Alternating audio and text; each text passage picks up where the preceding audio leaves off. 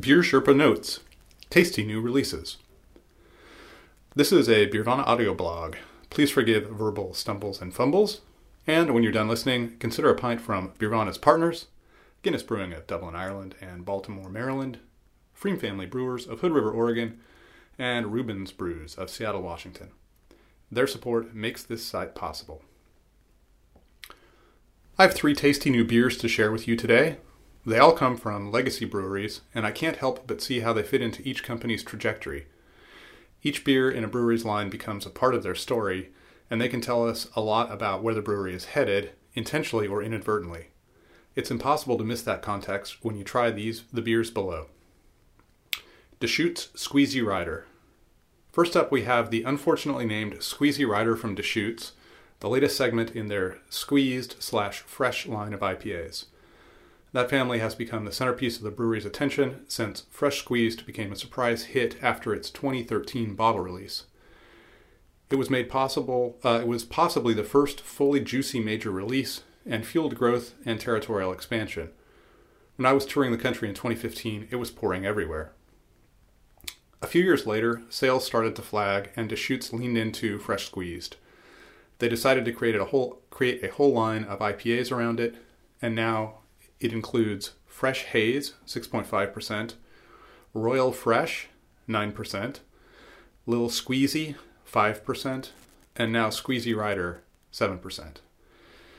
The earlier beers in the series are fine efforts, but they seemed less necessary than obligatory, beers engineered to fill out a line. That's a shame because Fresh Squeezed itself was anything but pro forma. It was well ahead of its time and sparkled with character and individuality. I'm happy to report that Squeezy Rider is the best Deschutes IPA since Fresh Squeezed. It's a juicy example that ignores the haze and offers a winning package of aromatics, flavor, and drinkability. Rarely does one focus on mouthfeel, but in a sea of IPAs, that's really the element that ties everything together here. It's soft and velvety without being overly sweet or viscous. It gives those rich hop flavors a sensual tactile quality, so the experience is immersive. The hops, Strata, Cascade, Mosaic, and Galaxy, highlight stone fruit and white wine grape flavors, but the savory Mosaic edition scents the beer, which finishes with a lush, almost overripe tropical fruit undertone. The yeast is a big part of the show as well, and its English character is in line with the first beers Deschutes made. It seems at once new, but also, because it's so smooth and easy to drink, somehow familiar as well. I'm not really sure what they were shooting for with the name, which seems to have something to do with surfing, while confusingly echoing Easy Rider. That may put some people off who will expect another derivative beer. That's unfortunate because it's actually fresh in the sense of being new and unexpected.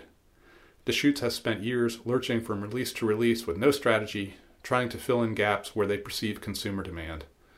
Squeezy Rider feels like the first beer in a long time that came up organically. I have no idea if that's true, but in any case it's a welcome development. This feels like the first step back towards the kind of beers that made this brewery one of the nation's most popular. Ommegang Neon Lights. If Deschutes' latest release feels like a return to form, what to make of Ommegang's new Neon Lights? It's the second in an unfolding series they've called OMG, which started with their first hazy, Neon Rainbows. Almost everything in the preceding sentence seems wrong for a brewery that was built, literally and figuratively, to make Belgian-style ales a generation ago. I am dismayed to see this direction, which Michael Kaiser and I discussed last October on an episode of the Good Beer Hunting podcast. And there's a link there if you want to go check that out. But before we bury Ommegang, let's celebrate this beer first. It's really good. As is typical, if not 100% intentional, I decanted the beer without studying the label or material the brewery included with the mailing. What my senses discovered was a light, summery palate, all zingy with citrusy notes and a bit of citrus rind and Mosaic in the nose. The hops are perfectly calibrated in intensity, and the recipe is spot on. They're not a muddle in the way of so many newer IPAs in which the brewer hasn't fully dialed in the new hop varieties. What my senses didn't tell me was how low the alcohol was, just 4.3%. This is a very hard trick to pull off, and no American brewery of my acquaintance has done it as well as Ommegang has with Neon Lights.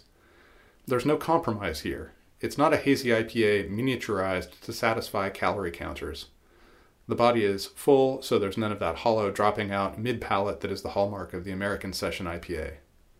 More cleverly, all that electric citrus fools the trigeminal nerve into thinking it's got more alcohol than it does. I would love to test drive 6 of these on a long summer afternoon. But here's the 64,000 barrel question.